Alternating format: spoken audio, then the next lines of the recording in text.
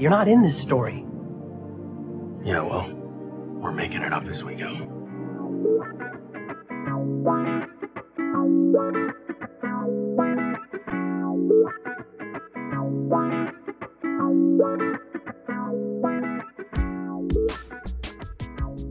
Hello and welcome to Making It Up As We Go, a Destiel fan fiction anthology podcast.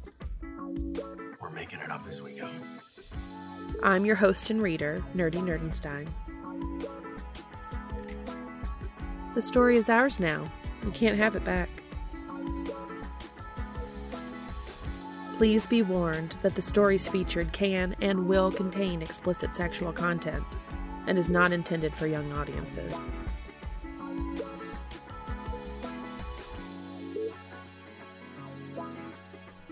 Hello.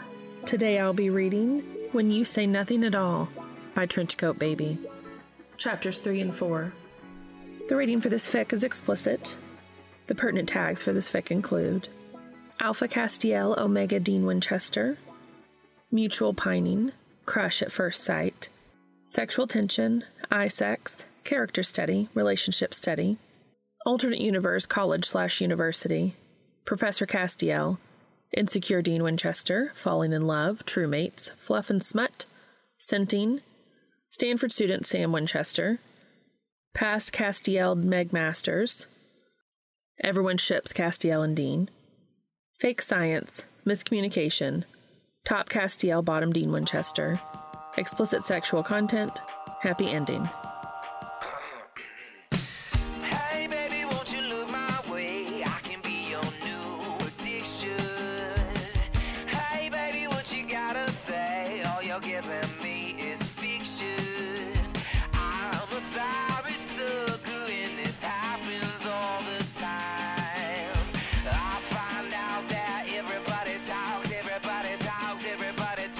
It started with a whisper, and that was when I kissed her, and then she made my lips hurt. I could hear the chit-chat, take me to your love shack. Mama's always got a backtrack when everybody talks back.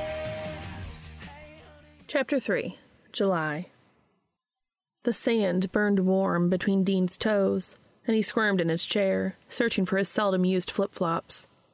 Further down the shore, looking strangely at home between two crashing waves, his brother was beckoning him. "Get your lazy ass down here," Sam called, his voice ringing loud and playful. Dean just tossed him a "maybe later" wave of the hand and popped open the cooler, pulling the coldest Margie-Kugel from its sheath of melting ice. The sun was high and unyielding above, the sky void of any potential cloud cover. It was a warm day for their little slice of coastal California, close to 80 degrees, and Dean could feel his neck growing red with heat, the span of his shoulders glowing with tones of muted pink. Despite working outside all day, his back and shoulders were always covered by his uniform. But after a couple of hours at Coyote Point Park, Dean would undoubtedly be left with a sunburn. An unbidden image darted across his mind then. Castiel, or Cass as Dean had started calling him, though only to himself, being here. Sitting beside him, in Sam's unoccupied chair. He would be wearing patterned blue swimming shorts, sporting dark and mirrored aviator sunglasses, and look hot as hell with little to no effort. Maybe he would scold Dean for not wearing sunscreen. It honestly seemed like the kind of thing Cass would nag him about. And even reach into his own bag for a hefty bottle of SPF 50. After some disgruntled teasing, he would smear the cold white cream across Dean's neck and shoulders. Dean would get a sudden chill even on this sunny day, and it wouldn't just be because of the sunscreen. Eventually, Cass's methodical and medicinal touch would grow deeper, more tender and intentional. He'd massage the tight muscle of Dean's shoulders until he felt pliable and relaxed under Castiel's hands, eyes closing, head tilting to the side. He'd hum in quiet bliss while Cass's lips found the sweet spot behind Dean's ear, the place that always drove him wild. And then... Dean! Sam was no longer in the ocean, but standing in front of him, towel-drying his mane of hair.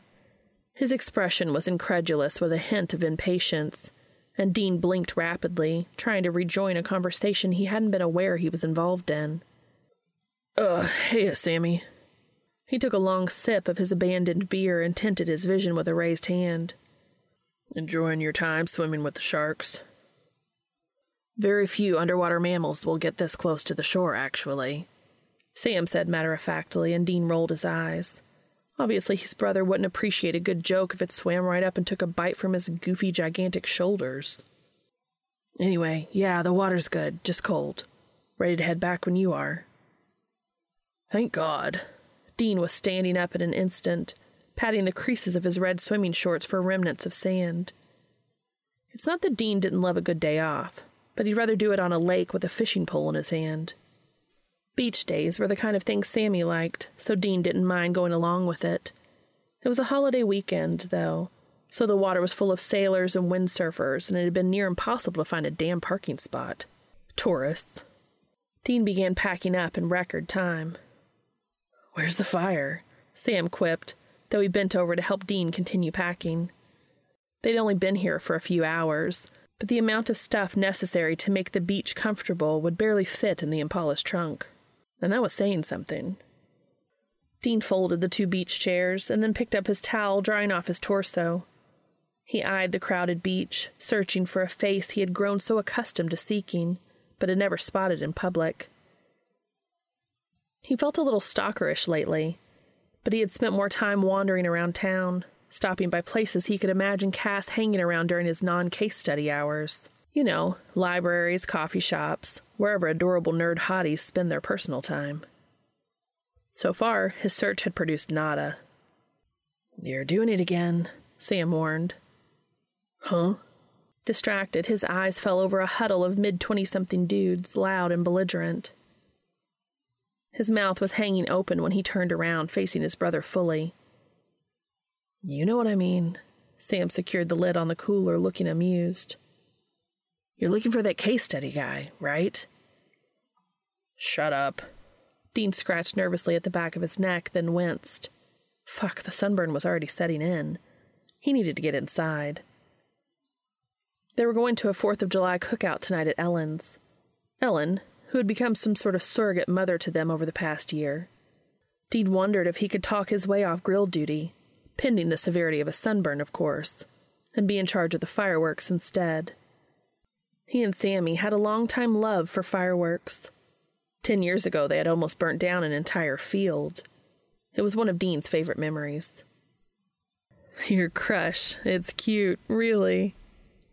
Sam's voice was teasing, as it had been for weeks, the minute Dean had come clean about his new obsession. No, not obsession. Creepy stalker people were obsessive. Dean was just, well, infatuated. In a totally and completely healthy way. It was a passing crush, which is exactly what he had told Charlie last month in her office, when she had walked in on them about to, He wouldn't let himself think of the word kiss, but there it was. Dean had driven himself crazy lately, wondering if the almost kiss with Cass had been real or imagined. Charlie hadn't called it a kiss, which was encouraging, or discouraging depending on your perspective. But she had scolded them for interacting before the official half-hour window of the study began. On top of all of that, she had been asking more pointed questions lately. It made Dean believe she knew there was a strong and unexplainable pull happening between the Alpha and Omega. But how could he prove that? Since being reprimanded by Charlie, Dean had been on his best behavior, and their sessions had evolved as a result. Gone were the days of quiet, aimless staring. Now Dean was pretty sure he could have a full-on conversation with Castiel simply from eye contact alone. He couldn't really explain the intimacy, the easy way they expressed themselves to each other, and was having difficulty putting it into words for Charlie, on paper and in person. And he certainly struggled to understand their more charged moments, the purse of wetted lips, the suggestion of a raised eyebrow. Sometimes he forgot that Charlie was watching them on camera, and whenever he remembered their unconcealed flirting was being watched by Big Brother, he would blush and look away, embarrassed. More and more each session, Dean wanted to lunge across the table and jump Cass's bones.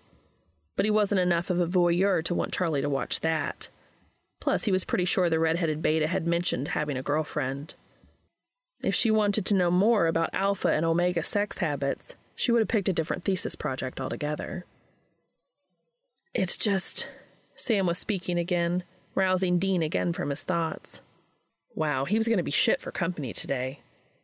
He really needed to get it together. Should you even be looking for this guy? Wouldn't meeting up outside of the study ruin things for Dr. Bradbury? Yeah, Dean grumbled. The crowded beach, his pending sunburn, and this depressing conversation was making him inherently grouchy. I'm not actually going to see him. There's 40,000 people around these parts? We're not going to run into each other reaching for the same beach umbrella. Sam looked unconvinced, but stayed quiet, packing up the remainder of their gear and beginning the trek towards the Impala. Dean filled his arms as well, but before he could turn around and follow his brother, he overheard the group of loudmouths behind him shouting rude obscenities about someone's sweet omega ass. Dean felt his teeth begin to grind, but kept walking, ignoring them as best he could. Being a male omega often translated into society assuming he was weak and feeble. Society was dead fucking wrong. But it was a holiday, and so far a good day with Sam. Rather than ruining all that and jumping those idiots, like every instinct in his body begged him to do, he finished loading the car instead. A few moments later, when Dean was backing Baby out of her tight parking spot, Sam's face turned bright with an idea. He clearly hadn't overheard the cat calling, which was honestly just as fucking well. Sammy tended to worry, and Dean preferred to save them both the headache. Hey, what if... Sam paused, seeming to consider the best way to word his thoughts. Unfortunately, his hesitation only set Dean on edge. Sam was only cautious when he was suggesting something Dean would normally want to avoid. To help you to get over this mystery, dude, what if I set you up with someone? Dean turned onto the main highway and groaned. What is it about people trying to set me up lately? Sam squinted his eyes in curiosity. Wait, who else? Gabe, that dude from the bakery. He tried setting me up with some frat guy. Dean chuckled, thinking about how different that guy must be from Cass. Castiel seemed like the last kind of person who would participate in Greek life, though Dean had been known to attend a sorority party or two. A guy had needs, and all that jazz. Huh, Sam said, shaking his head. That's right. Well, funny story, they're actually the same person. Professor Novak is Gabe's brother, which I found out from our last conference and forgot to mention. He's really nice and smart and cool. Novak? Dean repeated, sparing a quick and skeptical glance at Sam. As in Novak Hall College of Business at Stanford? Yeah, Sam said slowly, thoughtfully. Huh, I bet him and Gabe must be those Novaks. I never thought about it before. Dean huffed, shaking his head. It was just like Sammy not to think about the fact that his nice guy professor was really some stuck-up academic snob. Just another trust fund baby to add to the ever-growing list. Well, good on you, Sammy. You have the Fresh Prince of Stanford teaching you lit. Kudos. Dean, Sam said, a sharpness to his voice. What's your issue with everyone you meet lately? Just because they might have a few extra zeros in their bank accounts doesn't mean they're all bad. And we don't even know if my professor or Gabe are even part of that family legacy in that way. He's teaching literature and Gabe works in a freaking bakery, not exactly following in the family footsteps. Sam had a good point, and Dean knew it. But Novak discussion aside, this was an old argument between them. Dean would never feel totally at ease at this school or in this town. He had moved to California for Sam and had no regrets about that. But he struggled to fit in with the people as well as Sammy did. His insecurities sometimes got the better of him. It's good that you always want to see the best in people. Dean put on his deepest, most attentive voice. I mean it. But if it's all the same to you, I'll pass on a date with Richie Rich. Sam sighed in disappointment, leaning against the leather seat and looking out the window.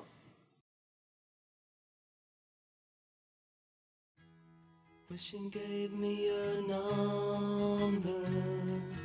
Wish I could call you today, just to hear a voice. I got a long way to go, I'm getting further away.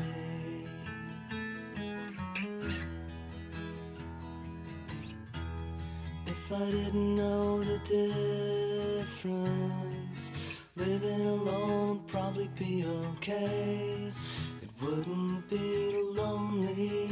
I got a long way to go, I'm getting further away.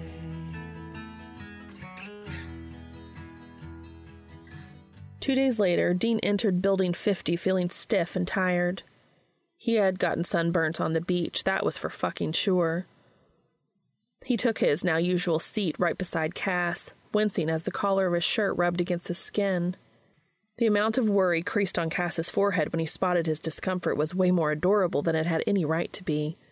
And when Dean tried to shrug off the other man's worry, he ended up agitating his burnt skin all over again. Fuck. Castiel frowned sympathetically and mouthed a word, which took Dean several glances to fully comprehend. Aloe vera? Dean shook his head sheepishly. He wasn't the type to actually treat his ailments, figuring if it couldn't be fixed with duct tape and stitches, then it must not be all that bad. Castiel openly admonished him for this, though, shaking his head side to side in disapproval. Dean chuckled, practically feeling a tisk-tisk coming on, and threw his hands up in surrender. He mouthed, "Fine, okay," and that seemed to pacify Cass, the alpha flashing him a wide and gummy smile. Dean really wanted to find a way to make Cass keep giving him that smile. A new idea occurred to him then, another way to learn about each other. He challenged Castiel to a game of thumb wrestling, which he figured was just childish enough to be cute and charming. The alpha threw himself into the notion completely, even showing a flash of competitive spirit when he bested Dean in their final round. Emboldened and having a suspicious amount of fun, they moved on to a game of slaps, positioning their hands above each other, with the bottom hands attempting to catch the other off guard in a stinging smack. It turned out Castiel was better at that game too, though Dean internally blamed his irregularly long fingers. He couldn't deny that the alpha had amazing reflexes, especially for someone who apparently spent most of his time curled up with a book. By the end of it, they were both laughing at the absurd silliness of it all, the tops of their hands stinging. Dean was pleased to find Cass's laugh had an unbelievably deep timbre to it. Not for the first time, he wondered what his mystery alpha actually sounded like. In one short month, he might finally know.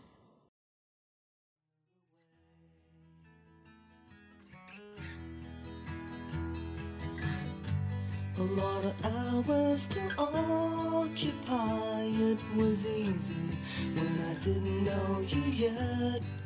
Things I'd have to forget.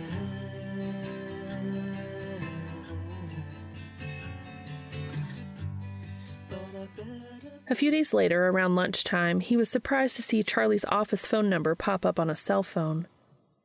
With a raised finger, Dean walked away from the picnic table where he and his coworker, Benny, were sharing their brown paper-bagged lunches. He was curious and a little suspicious about receiving a phone call from Charlie. So far, all of their correspondence had been in person or via email. He was still sending her weekly notes on his sessions with Cass, and it was becoming increasingly harder to keep his feelings at bay. He knew Charlie was open to whatever thoughts he wanted to share, but he doubted his new beta friend would want to know all about the spank-bake material he had amassed lately that featured one tall, blue-eyed alpha. "Hello?" Dean answered the phone tentatively, as if Charlie might have the wrong number. "Well, look at that. It's my favorite Omega." Charlie's voice was bright and chipper as always, and Dean felt himself grinning on instinct. "I'd say you're my favorite beta, but that's like most of the people I know," he replied cheekily. Do I at least rank in your top 20? Dean wandered around the outside of the building and grounds building, scraping his boot against the brick siding. "Oh, top 10, easy." "That's what I'm talking about." Charlie celebrated, and Dean snorted, flooded with earnest affection for this oddball geek of a girl he had met through pure happenstance. As much as I'm loving the social call, Char, I'm assuming you're calling for a reason? He asked, checking his watch. Only 10 minutes left of his lunch break, and he still had half of a sandwich to inhale. Yes, right, okay. She cleared her throat, as if the next bit had been rehearsed. I wanted to call you and Castiel and let you both know a couple days in advance. For the remainder of the sessions, we'll be nixing the scent blockers, so don't apply them anymore. Dean grinned widely. Awesome. I thought you might think so, she responded happily. On to the next, more awkward part of this talk. She took a deep breath, Dean echoing with an inhalation of his own. From all the studies I've read, alpha and omega scenting can be super intense. I get that. But remember what you're doing this for. To see what you can learn about each other from nonverbal communication. While there are certain things you can learn from, physical intimacy, I'm not sure a social science study is the time or place. Wait, Dean interrupted. Are you seriously giving me the keep your hands to yourself speech? Can you blame me? Charlie retorted, apparently having her defense ready and waiting. I've read both of your reports, Dean. You and Castiel have grown close. Dean sighed, taking a beat to reevaluate. This was a lot of information to process. Later this week, he would be able to scent Cass. Glory, glory, hallelujah. But Charlie and her intrusive camera were being the biggest cockblocks of all time.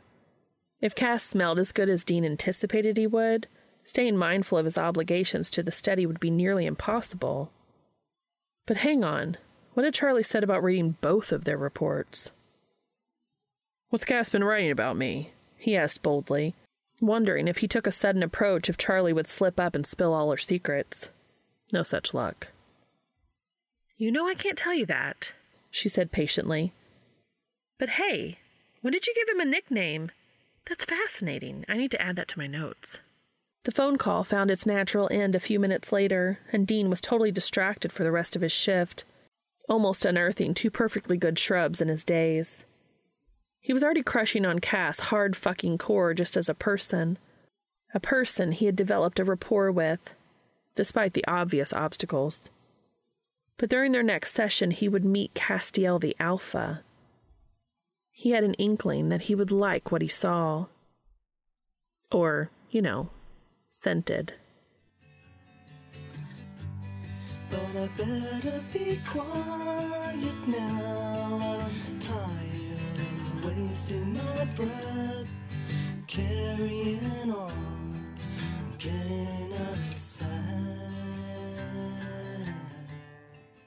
Dean had gotten so used to Fridays being scent blocker day that in the morning he nearly sprayed them on instinct. He caught himself just in time, scrutinizing his uniform in the mirror. When he had first accepted the job, he hadn't minded the dark navy work trousers or collared shirt, figuring, who did he have on campus to impress? And even though Cass had seen him wear the exact same outfit every Friday and didn't seem to think it was strange, something about the magnitude of this day made Dean want to go the extra mile. He decided then to pack a change of clothes and hit the gym showers after work. He threw in a bar of soap that he knew emphasized his natural omega scent, figuring if he was going to primp and preen like a girl, he might as well go all the way. At 2 minutes till 5, he entered Building 50 wearing dark jeans and a form-fitting V-neck. It was his go-to date night outfit, and he felt zero embarrassment admitting that, to himself at least. Castiel was the most gorgeous man he had ever met, so, yeah, going the extra mile could only help, not hurt his chances. Even though he was technically supposed to be lessening the potential sexual tension, not purposefully increasing it. Well, you know what? Charlie may be preventing him from sealing the deal, but that didn't mean he couldn't dangle the carrot a bit.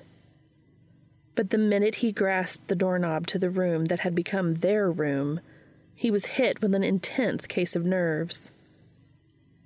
What if this went disastrously wrong? What if Cass smelled like an old muddy shoe or something bitterly gross like kale? Would he be able to overlook it and still ask him on a date once the case study was over? Or even more horrifically, what if Cass hated Dean's scent? The sharp sting of Dean, which had the low simmering heat of a chili pepper, a sharp and acidic warmth, according to previous dates, was certainly an acquired taste. Or smell, whatever. Still, Dean couldn't second-guess himself any longer. He turned the knob quickly before he could chicken out, shutting the door behind him. Castiel was sitting on his usual side of the table, dressed in his usual get-up, suit jacket, slacks, trench coat. But that was where the familiarity ended, 'cause there was a very unfamiliar scent in the air, an irresistible one. Sweet, impossibly sweet. Dean felt like his tongue was coated in sugar. It made him feel lightheaded, the intensity of it, like every molecule of air was dipped in the syrupy sweetness that was Cass. Castiel was on his feet immediately, taking long and determined strides towards him. Dean thought at some point that the Alpha would halt and stop in front of him, but no. Suddenly his body was colliding with Dean's, pushing him against the closed door. Castiel was pinning him, one hand high and raised on the door, the other hovering near Dean's waist. Brazenly unapologetic, feeling crazed and half drunk, Dean pulled Castiel down by his tie and brought the man's neck to his nose. He sniffed more fiercely than he could ever remember sniffing and was rewarded with bursts of fresh strawberries wafting in, overtaking his senses. Cass was sweetened like confectioner's sugar, but natural as fruit straight off the vine, and even in his haze Dean could recognize how good they smelled together. Where Dean was red-hot, Castiel was sugar-sweet, and they balanced each other, tangled around one another in a delicious and mouth-watering bouquet. It took Dean several moments to realize they were holding each other, Dean's face buried in the crook of Cass's neck. His arms were wrapped around the Alpha's shoulders, surprisingly lean and tight, and Dean was struck by the knowledge that there was quite a lot left to be revealed underneath all those layers. Castiel was panting right into Dean's ear, his domineering hand coming down to hold Dean's hips against his own. Dean's heart raced as the Alpha's lips ghosted across his neck, hovering suggestively, leaving a dozen near kisses against Dean's skin. It was irrational, impossible, but it was somehow enough insinuation and implication for Dean to grow hard in his jeans. He rubbed his front zipper against Cass's left thigh, and both men shifted deeper into the contact. There was an undeniable trace of Alpha arousal lacing the air, and Castiel pushed against Dean harder, aligning their hips together until Cass's own erection was an impressive and hard bulge dragging across Dean's front. They moaned in abandon, and Dean tightened his grip, hardly believing how on-fucking bored he was with rubbing one out in his jeans right now. Castiel was propelling himself against Dean with such fucking intensity that Dean swore to God he heard the Alpha growl. He was about 2 seconds from dropping his load in the most undignified orgasm known to man whenever a knock on the other side of the door jolted them both. They froze, effectively pausing their eager dry-humping situation. Dean looked up at Cass guiltily, as if realizing they'd initiated the exact activity that Charlie had requested they not do. He looked down at the digital clock on the table and gasped. It was right at 6 o'clock. What the fuck? Not only had they lost track of time, but they had continued their session for twice the normal time limit. They'd never done that before, gotten so lost in the moment that they... There was another knock, this one sharp and more insistent.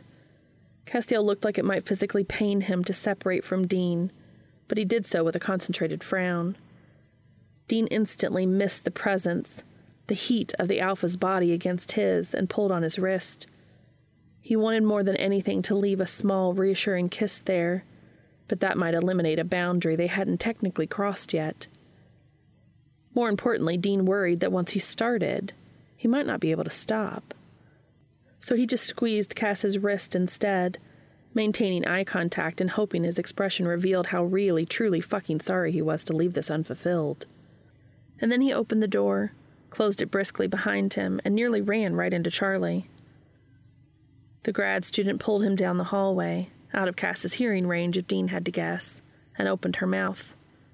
But Dean was not in the mood to analyze whatever the fuck amazing intense thing had just happened between them, and so he grumbled, "Can't talk about it right now."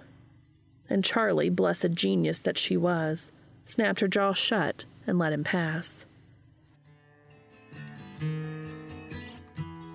Maybe I have a problem, but that's not what I wanted to say. I'd prefer to say nothing. I got a long way to go. I'm getting further away. 3 hours later, Dean's heart rate still hadn't returned to normal. He was at the roadhouse sitting in a booth across from Sam, barely chewing and swallowing the burger he had ordered. He was behaving so unusually that Ellen had stopped by to make sure his patty had been cooked correctly. He had just nodded numbly and ordered another whiskey, hoping to resolve his sour mood with the only medication that never failed him: drinking copious amounts of alcohol. "You should have told me it was scent day," Sam grumbled, spearing his salad forcefully. "I wouldn't have suggested we go to dinner." "It's okay," Dean mumbled. "I could use a distraction." Dean didn't know what magical combination of words he had offered his brother, but Sam seemed to cheer up considerably. "Yeah? Well," Sam took a sip of lemon water and grinned. "Good, 'cause I have a surprise for you." Before the dread could properly settle in Dean's stomach, the side door was opening and Gabriel Novak, of all people, was strolling inside. "What the—" "Okay, before you freak out and leave, just let me explain," Sam said in a rush. "I stopped in the bakery yesterday and Gabe and I got to talking. Turns out, according to this girl Meg, Gabe's brother is totally sprung on this unattainable guy. It sounded so much like your situation that I don't know, we thought that if we had arranged a blind date and you two hit it off. Dean was already standing, shoulders shaking from anger before Sam could finish his sentence. The thought of being around another man, another alpha, was making Dean feel sick. "I told you I didn't want this," Dean hissed, unable to keep the irritability from accentuating every word. "What the fuck, Sammy?" "Dean, A hand clasped Dean's shoulder and he nearly jumped, startled. His head whipped around, eyes blazing and ready to snap at whatever handsy alpha was daring to mess with him tonight. But when he looked down, it was just Gabriel, who had an abnormal, apologetic frown on his face. "Well, I got the hermit out of his cage. That was a win. But the moment I said the word blind date, he nearly sucker-punched me," Gabriel sighed. He pointed out the glass door frame to a man sitting on the bench, his back to the door. "He refuses to come inside." "Good," Dean snapped, taking a final sip of whiskey. "Didn't want to meet him anyways." He knew he was being rude to Gabe, but fuck it. He had told them both no, and they'd both proceeded as if they knew better than Dean when it came to his own goddamn love life. He was fuming angry and fought the urge to leave, but he knew he couldn't leave Sammy stranded without a ride home. "Gonna get some air," he muttered to his brother, crossing his arms and heading for the exit. He didn't love the idea of passing Gabe's rich, fratty, and apparently not-on-the-market brother on his way out. But there was only one entrance and exit, and the guy didn't know what Dean looked like anyways. He could avoid him easily enough. He opened the door and was hit with a slight chilliness, wishing belatedly that he hadn't left his jacket folded in the booth. He walked to the edge of the concrete sidewalk, pointedly not looking at the man on the bench. He took a deep and steadying breath, hoping to calm himself down, but... strawberries.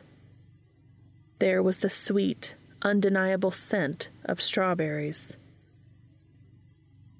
Dean turned abruptly, and there he was, sitting in his wrinkled trench coat and staring at Dean with wide, frantic eyes.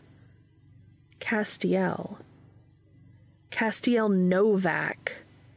Gabriel's brother, Sam's professor, Dean's world. It came screeching to a halt. Cass stood up automatically, as if they were two magnets inexplicably drawn, and in one fluid motion Dean closed the distance between them, cupped his hands around Castiel's jaw, and kissed him. The kiss was frantic and rushed, and Cass was startled by it, breathless against Dean's mouth.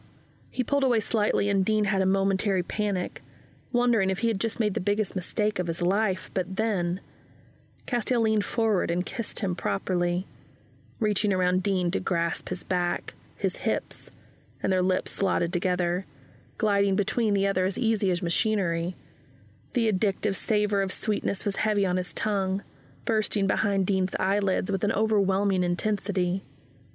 It reminded him of the candied strawberries Ellen would sometimes pair with shortcake, freshly cut berries, perfectly in season, sprinkled with copious amounts of sugar and left for hours, until finally an enticing syrup was drizzled by the spoonful over pound cake. That was how Castiel tasted, and Dean couldn't get enough.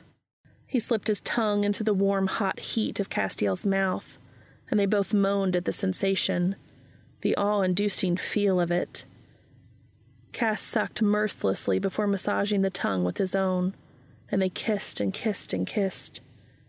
If Dean had felt giddy, dizzy, crazed just from scenting Castiel earlier, actually kissing him made him feel absolutely positively done for. When it came to Castiel, he would never, ever tire of this. Castiel pulled away for air but kept their foreheads touching, his hands wandering the curve of Dean's lower back. And then he spoke just one word, the first and only word Dean had ever heard him say. Mate. He whispered, and his voice was just as cavernously deep and beguiling as Dean had imagined. He trembled, not only at the sound of it, but at the significance behind the word. Mate, Dean repeated, his voice rough and shaking with emotion. Before he could lunge forward for another kiss, he heard someone clear their throat, or throats, or... Wait, were there multiple someones? Who was watching them? He forced his eyes to leave Cass's gaze, and there they were, both of their brothers. Sam looked gawky and awkward at the scene unfolding before him, so much so that it nearly made Dean chuckle. Dean was making out, rather obscenely, with Sammy's lit professor, so he supposed the discomfort was warranted. On the opposite end of the spectrum, though, Gabriel looked terrifyingly filled with glee. "Don't tell me," he said, pointing between the two of them. "You're the Mystery Omega? The one from the case study?" "Wait," Sam said before Dean could answer. "Then that means..." His eyes were wide with realization. "We've got to go, Dean, before you ruin the study even more." Dean shook his head vehemently. Screw the stupid study. He was pretty fucking sure that he had just discovered that Cass was his capital M mate, and if that didn't justify breaching the contract, he didn't know what did. But Castiel's hands slipped around his face, locking his gaze, and he nodded solemnly. Dean knew then that they couldn't leave Charlie hanging. They would come clean about what had transpired here tonight, and if she was still interested in having them finish out their final 4 weeks, then they would do it. Or maybe Castiel could find the strength to do it. Dean was pretty damn sure that continuing with this ridiculous experiment after everything he had just learned might physically kill him. But there was more to think about, more complications for why Dean should accept the space Castiel was offering. Because Castiel was a Novak, a flushed with cash, spearhead of fraternity, likely the future president of a multi-million-dollar business, Novak. And there was absolutely no way that Dean was good enough to date him, let alone mate him. He stepped away from Castiel, despite every instinct in his body screaming at him to stay, to touch, to hold. He headed in the direction of the Impala without a second glance, Sam trailing wordlessly behind him.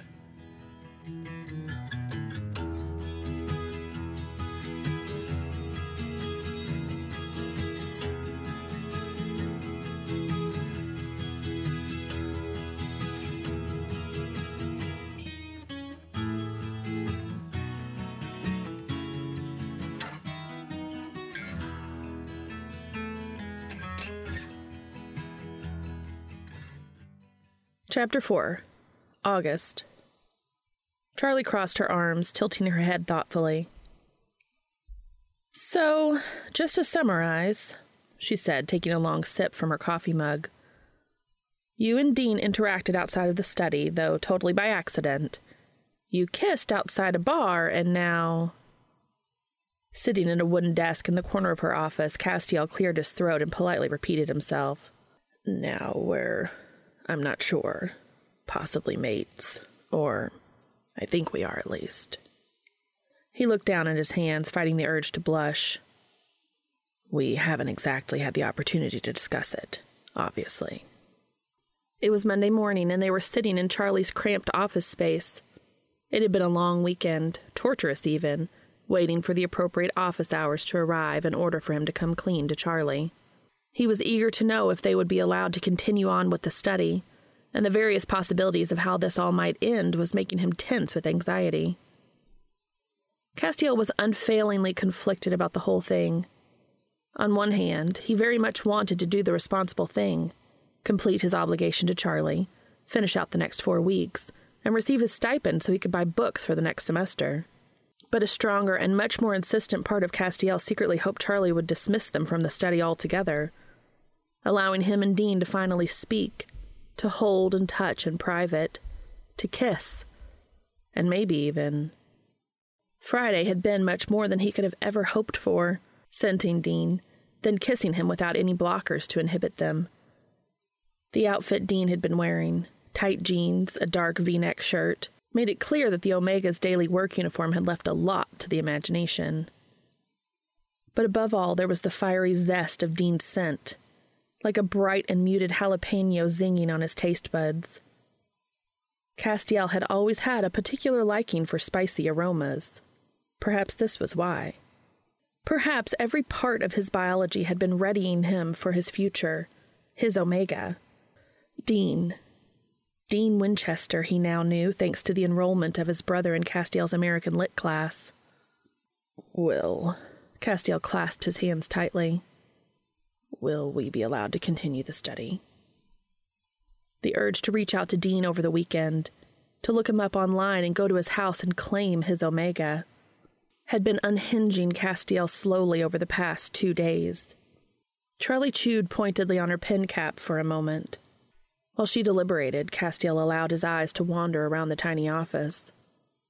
It was messy with books and notepads, not to mention Charlie's 17-inch laptop displayed on her desk. There were Star Wars pop figures on a shelf and a Moondor poster hung on a nearby door. Castiel very much enjoyed Charlie's company, finding her spunky and engaging. He imagined himself introducing his new, geeky, well-intentioned friend to the other important people in his life, like Meg and Gabriel. The visual made him almost chuckle. His brother and best friend could be a tough crowd to please, but something told him Charlie could win just about anyone over.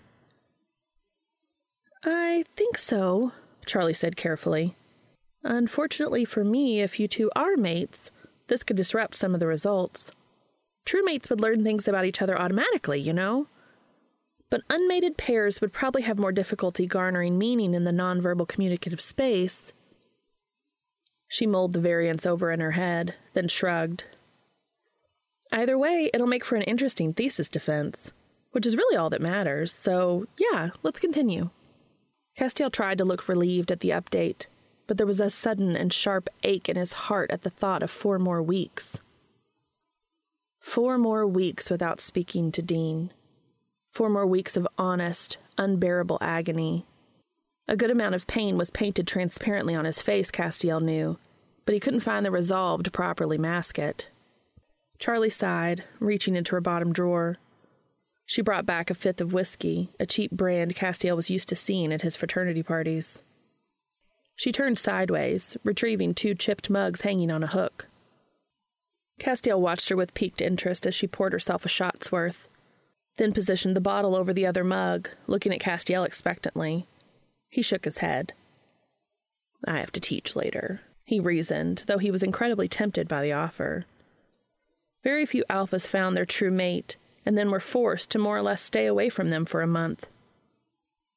The phrase, look but don't touch, came suddenly to his mind. Castiel frowned, not sure if he would have the strength. Same here, she said breezily, but I intend for today's class discussion to be especially entertaining. So, what do you say? Join me? Castiel smiled then, a companionable sort of gesture, and finally nodded toward his cup. She poured him a double shot, and they clinked their mugs together, swallowing the whiskey down. It burned in Castiel's stomach, and he leaned into his creaky wooden chair, resisting the urge to close his eyes and sleep away the next 4 weeks. "You doing okay?" Charlie's voice was laced now with noticeable concern. Castiel only nodded stiffly, not trusting himself to say more. "I know it'll be hard, but I need you and Dean to keep the rules of the study in mind. No talking, no outside contact. Can you do that?" "I'll try," he muttered, embarrassed to realize that his voice was shaking. "I just never thought. I mean, finding Dean and then not being able to be with him." Charlie nodded solemnly. "It's your decision, okay? And Dean's. I would never purposefully cause you pain, even in the noble name of social science." "But your project, your thesis defense." Castiel swallowed down a dry lump in his throat. "If we quit now, it'll postpone everything for you, won't it? Maybe even your graduation?" "Maybe." She gave him a tight, rueful smile. "But I'm a cultural anthropologist, Cass. I have to be empathetic towards the people I study. If not, I can't do my job." Castiel nodded in understanding, resolute and determined to continue with the project for Charlie's sake. Then he tilted his head, a question occurring to him. "When did you start calling me Cass?" Charlie bouncily crossed her legs and grinned at him. "Oh, I don't know. Probably around the same time that Dean did." In spite of the circumstances, Castiel beamed at this scrap of information, imagining his nickname tumbling from Dean's lips in a baritone whisper that was already featured in many of his dreams. A voice filled with intimacy, with longing. "Cass." Had a dream as an army man with an order just to march in my place while a dead enemy screams in my face.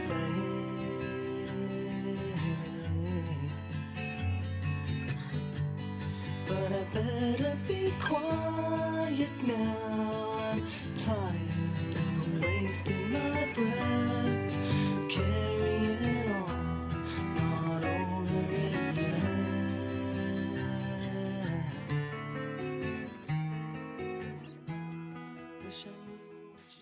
For the rest of the week, Friday loomed ahead like a ticking bomb Castiel couldn't neutralize. He was nervously excited to see Dean again, yet hopelessly frustrated about their situation. He usually had a safe haven from campus by grading and reading at the nearby bakery where Gabriel worked. But once his brother informed him that Dean and Sam were actually regulars too, his only choice was to gape at Gabe irritably and order his coffee to go. Everywhere he went, particularly on campus, he daydreamed about running into Dean. At even the smallest whiff of fragrant spices, his attention perked up considerably, searching wildly for his Omega. His Omega. His. Castiel had never considered himself a territorial man, not even when it came to romantic partners. But knowing Dean was in the same city as him, on the same campus, with an endless parade of strangers who could see him and scent him and touch him, while he remained officially unmated, it was enough to make Castiel perpetually on edge. He knew he was experiencing some withdrawals and worried that Dean's discomfort might be tenfold. On Friday, he had to force himself to arrive at Building 50 only 15 minutes early. After dropping his belongings into the chair carelessly, he stood around the table and paced. 10 minutes later, when the doorknob rustled, Castiel felt his heart rattle in his chest. The slow, peppery burn of Dean's scent filled his senses, and he took a large step forward, arms instinctively open, before his body became stony with tension. Dean was wearing his usual uniform, his pants and shirt stained with dirt and sweat, and on his face was a black eye. Castiel was practically running before the movement could properly catch up to him, before he could think rationally about approaching an Omega who had clearly and very recently been hurt. But his protective instincts took over, and he ran a light thumb across the dark and purple bruise around Dean's bruised and swollen eye. unable to keep the flood of truly livid alpha pheromones from filling the air between them. To Castiel's absolute dread, his examination of Dean's newfound injuries didn't last long. The Omega pulled away from Castiel's touch, and his scent was burnt, scorched, fuming. He walked past the Alpha without a glance, an apology, or explanation, and slumped, wincing, in his chair. He didn't move to Castiel's side of the table, as he had been doing for weeks now. He simply stared expressionless down at the table, crossing his arms, as the unmistakable scent of misery pervaded the shared space between them. It was, without a doubt, the worst 30 minutes of Castiel's life.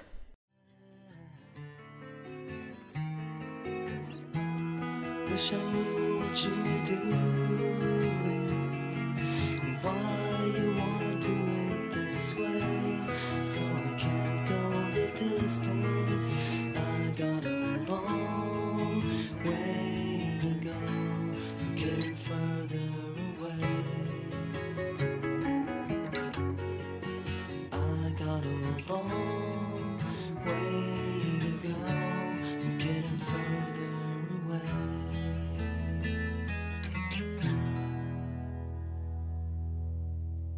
The gritty texture of chalk coated Castiel's fingers, and he clapped his hands together, turning from the chalkboard and looking down at his students. Your group project presentation will be due in 2 weeks' time, just before your final portfolios, he announced. Any questions?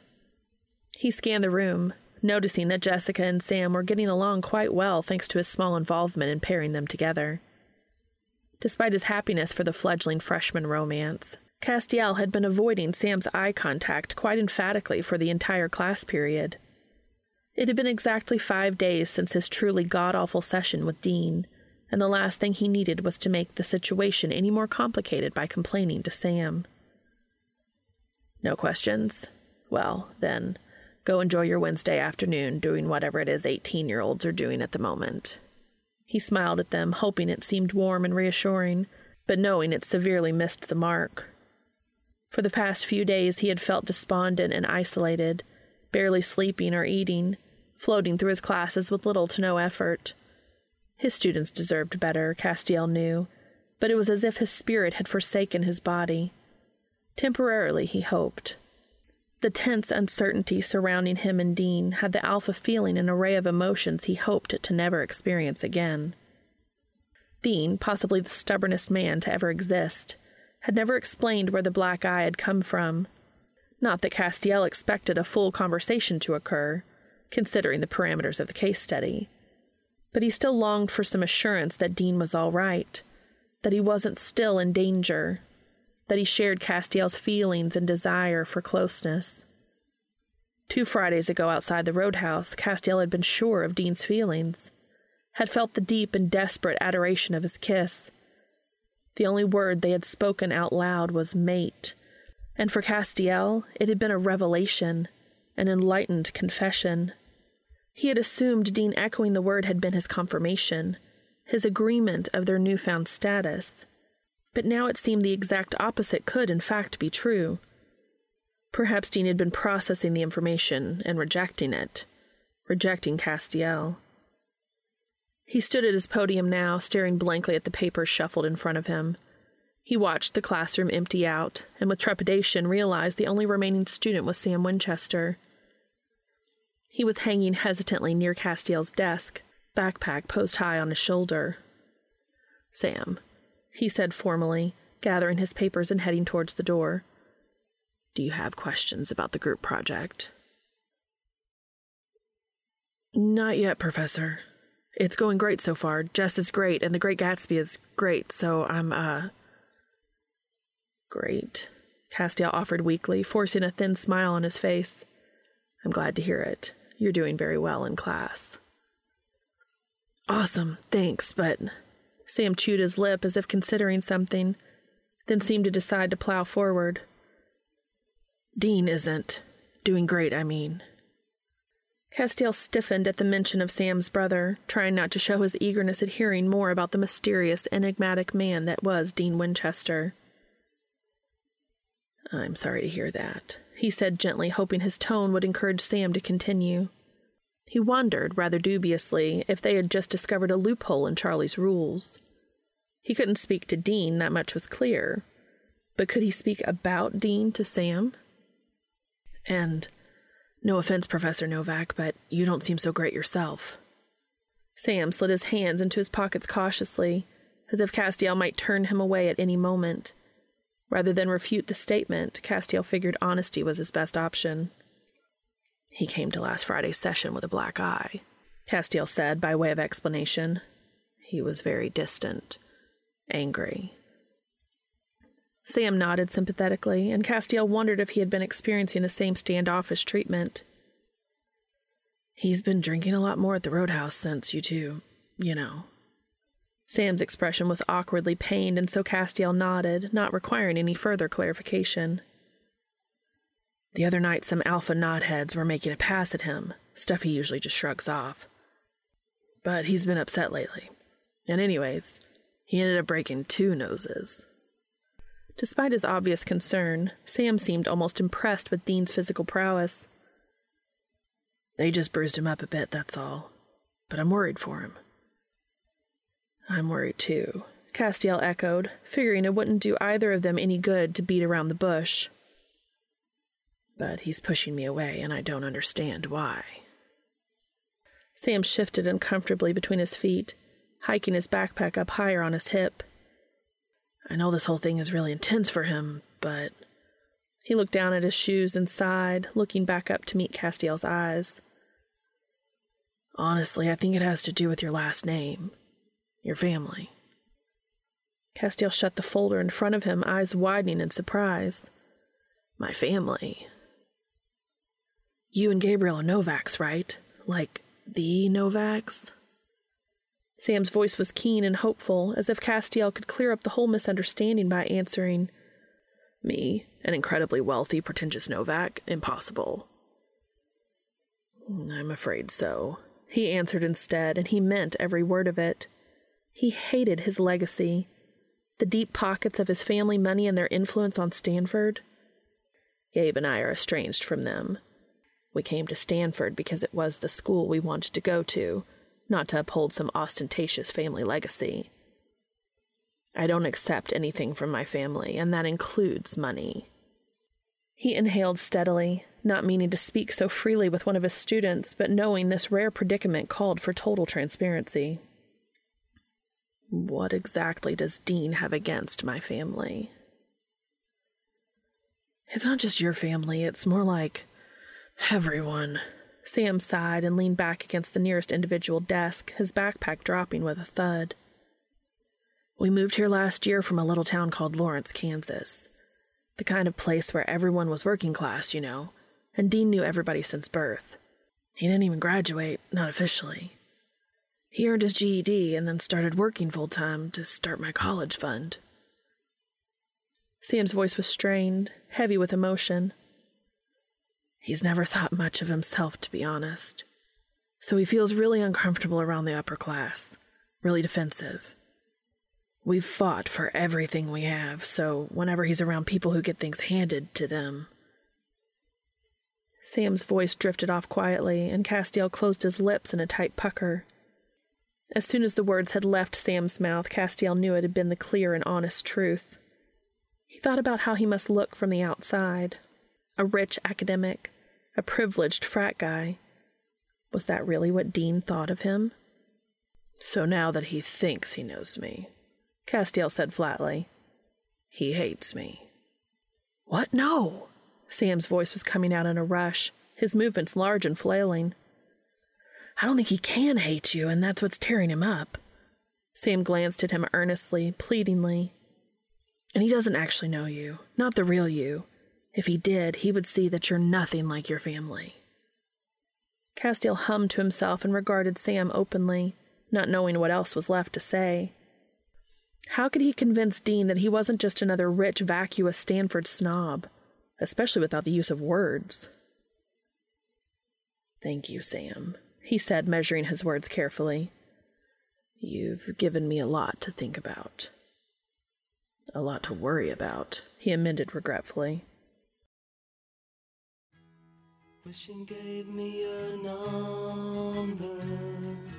Wish I could call you today, just to hear a voice. I got a long way to go, I'm getting further away.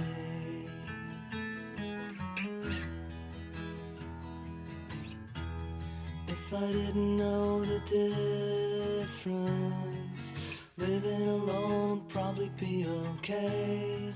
It wouldn't be lonely. I got a long way to go, I'm getting further away.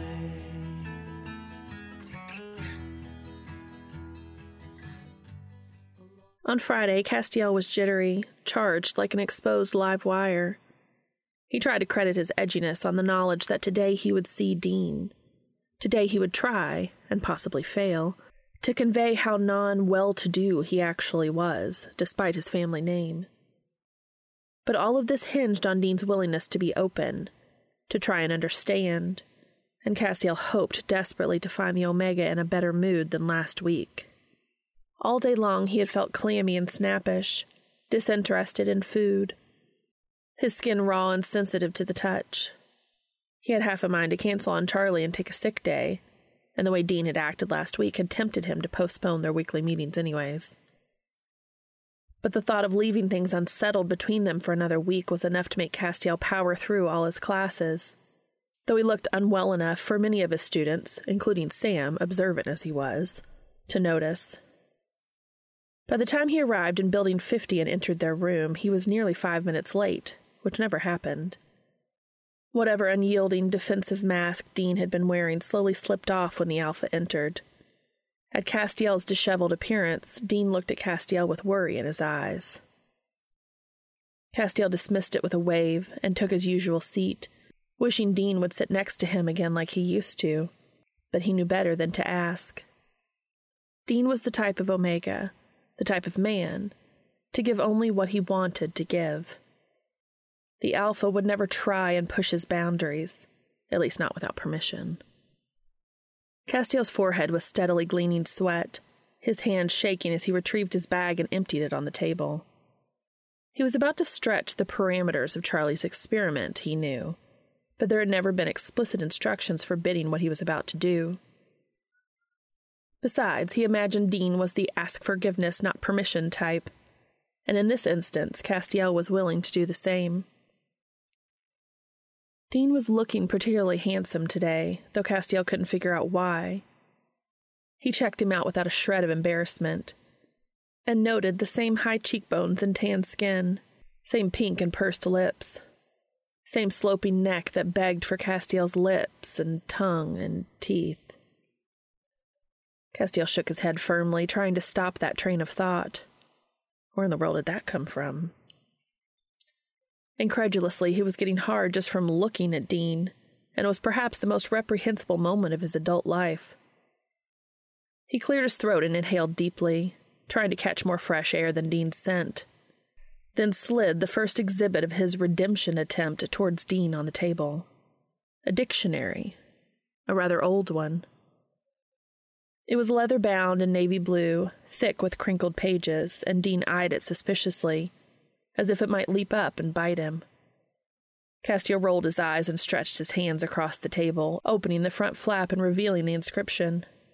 In black, cursive marker it read, Castiel Novak, highest grade point average in 3rd grade English and composition. Down below, an 8-year-old Castiel had drawn a picture of himself at his desk, glasses thick and wide, holding a book and smiling. It was just a silly stick figure rendition, but Dean seemed to marvel at it, giving Castiel an outrageous thumbs up. Castiel wiped the back of his neck nervously and returned the gesture with a small smile. So far, so good. Next, he showed Dean his high school yearbook page, where he had worn a dark gray tux and quoted the poet Keats as his senior quote. Bordering the same page, there was a sampling of questions that the yearbook staff had asked the senior class, and that was where Castiel was printed as saying, I'm going to be a literature professor, no matter what. Dean raised his eyes at the phrasing, and for good reason. That hadn't earned him any brownie points at home, though Dean didn't know that yet, while Castiel just nodded in understanding. Afterward, he pulled out the big guns, a local newspaper article from last year where the headline read, "Michael and Lucifer Novak, joint heirs of Novak Industries," written in bold black letters. Dean took his time absorbing that bit of news, reading the article thoroughly before looking at Castiel with emotion gleaming in his eyes. Respect? Understanding? And finally, appeared an old piggy bank that Castiel had dug up from the fraternity attic. It was worn, paint chipping, and Castiel had put one single penny into the slot for dramatic effect. Dean eyed it with amusement, and Castiel prodded him with a gentle head tilt to pick it up. Bemused, Dean did so, the single coin reverberating off the porcelain container with a loud chorus of rings. "I'm completely broke," Castiel mouthed without a sound. Dean chuckled then, a deep and honest laugh, and replied, "Me too." Some of the tension Castiel had been holding on his shoulders for over a week finally dissipated. Dimly, Castiel wondered if their miscommunication would have been solved more easily with words. But something told him that wouldn't be the case. Being with Dean might always be wrought with ups and downs. But Castiel somehow knew that every difficulty would be worth it as long as they were together. Dean stretched his hands forward on the table and found Castiel's, entwining their fingers together as if the action was totally natural. The Alpha nearly sighed at the contact, feeling relieved to have things settled between them.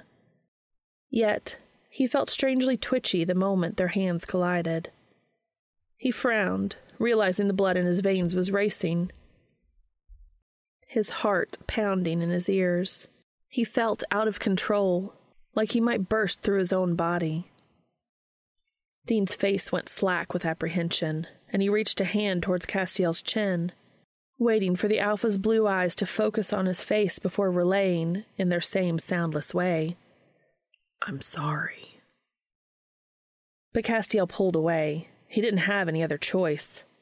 Dean didn't get it, didn't understand. Castiel wasn't angry with him, not even for how he acted last week. If anything, it was the opposite. Castiel was angry with himself. Angry because he had just began his rut. He checked the clock on the table, palms and neck perspiring, feeling completely out of sorts.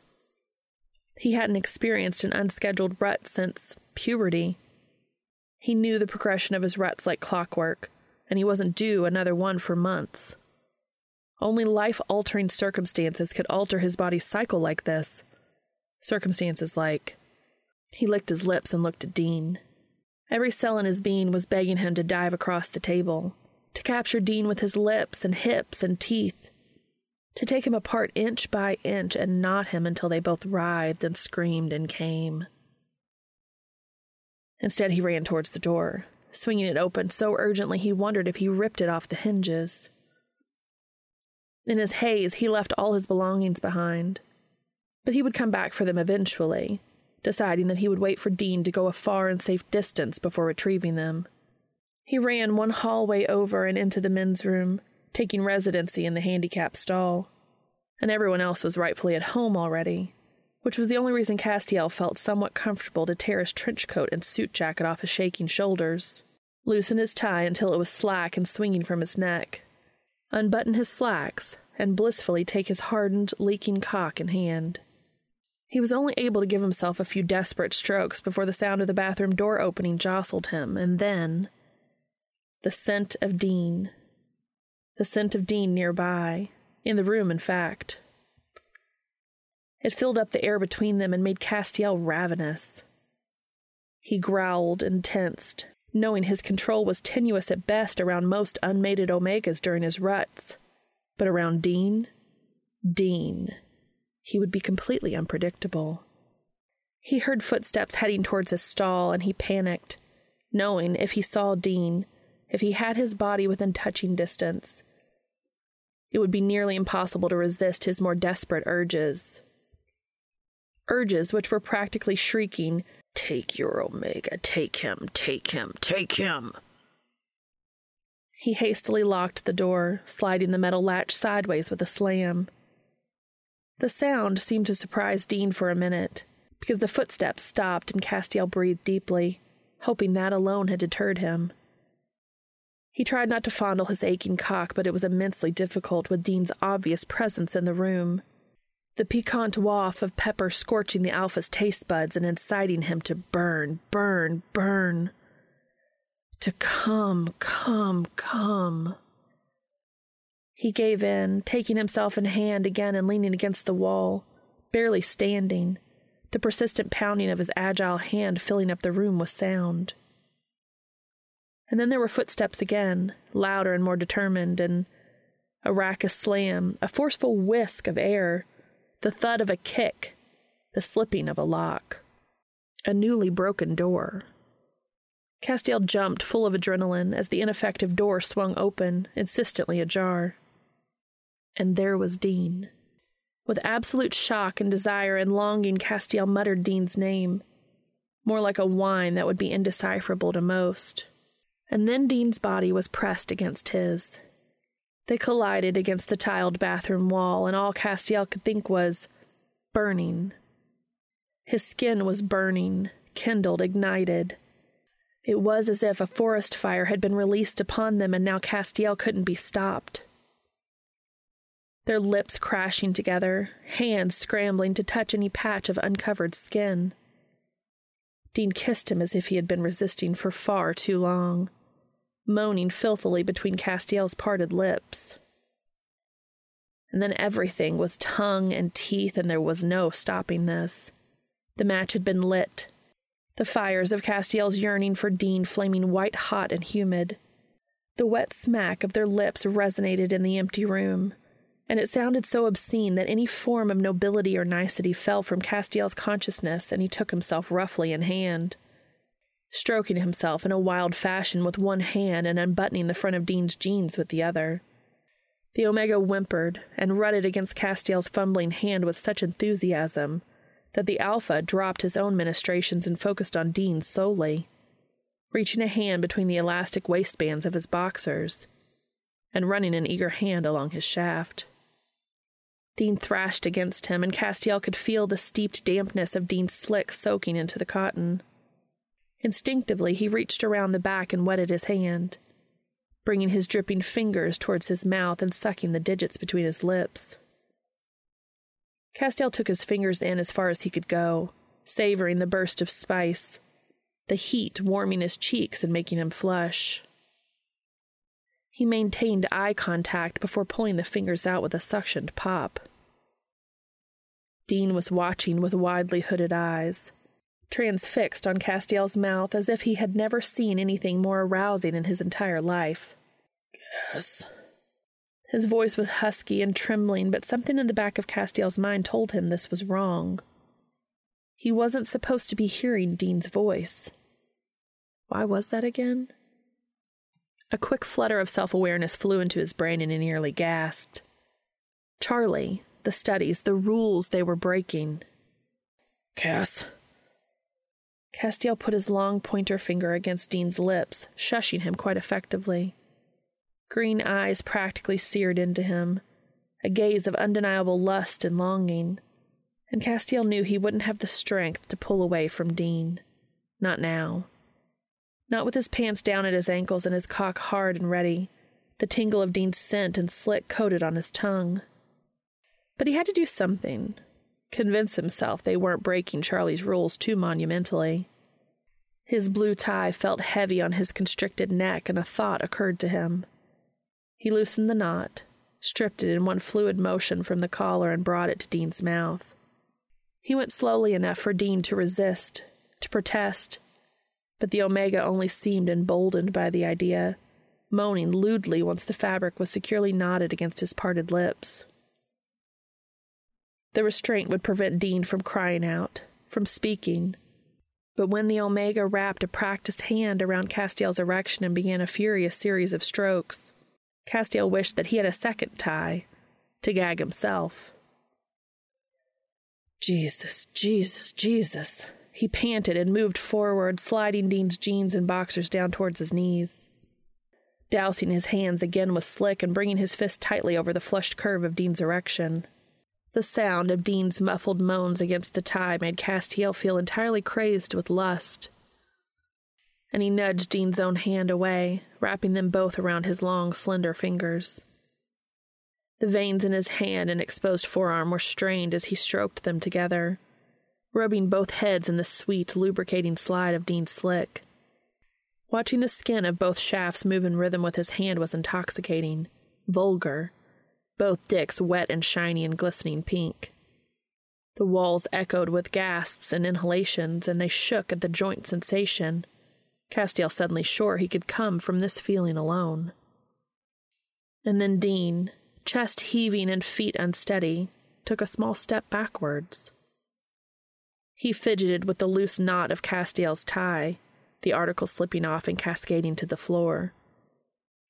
His lips were red and dry, and he licked them unconsciously, and another flame of ache and want incinerated the surface of Castiel's skin.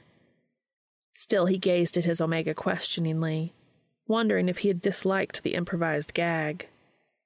Dean reached towards his pants pocket, and Castiel feared the worst. Knowing rejection from his Omega might send him into a deeply profound spiral. But then Dean was typing something furiously on his cell phone. He turned the screen towards Castiel, who had to blink repeatedly to read it correctly. His rut was affecting all his senses, it seemed. And in the meantime, Dean was quietly dropping to his knees. The screen was open to Dean's Notes app, and the top of the page read, "There are even better ways to keep me quiet, Cass." Before Castiel could fully understand, could prepare for the overwhelming implication of such a statement, there was a rounded set of lips puckering taut and tight over the head of his cock. He cried out and gripped Dean's hair and strained in desperate tugs, scrambling for any physical tether to hold him down. Dean tucked his chin forward around the curve of Castiel's cock and sucked him down deeper, sordidly and expertly, using one hand to pump the root of his shaft. The sounds were sloppy and slapdash and so totally explicit that Castiel already felt coils of warmth retracting in his balls. Dean made unabashed eye contact as his tongue spun around the slit, looking at the alpha with long and fluttering lashes before sucking him down again and again and again. It was as if he was making love to Castiel's cock, treating it with such eager fervency and reverence, and surprisingly, it was that thought that made Castiel tighten his grip in Dean's hair, eyes fixated on the Omega's mussy, ruffled strands as he shouted, shook, and... Castiel's knot swelled up with such intensity that Dean choked and sputtered, spit dripping from the corners of his mouth, tears forming in the creases of his squinting eyes. He tried to dislodge the cock from gagging him, but in the process, Castiel's cum covered Dean's lips and chin. Once he recovered and breathed again, Dean parted his lips and swiped at the white-hot stripes of cum adorning his face. He was like a gorgeously obscene portrait of love and lust and want, and Castiel watched the sight through his blurry vision. He thought once he came he would feel clear-headed again, better, stronger. But the room was spinning, the tiles bright and white, the fluorescence glaring and hurting his eyes. He slumped against the wall with a weak thud, knees shaking, sliding off the floor. And that was the last thing Castiel remembered before his eyelids were leaden and closed, his body drooping and damp with sweat. And then all he saw was darkness.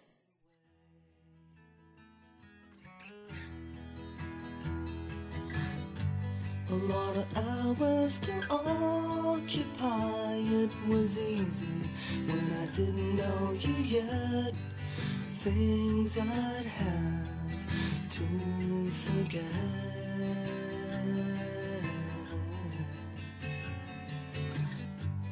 But I better be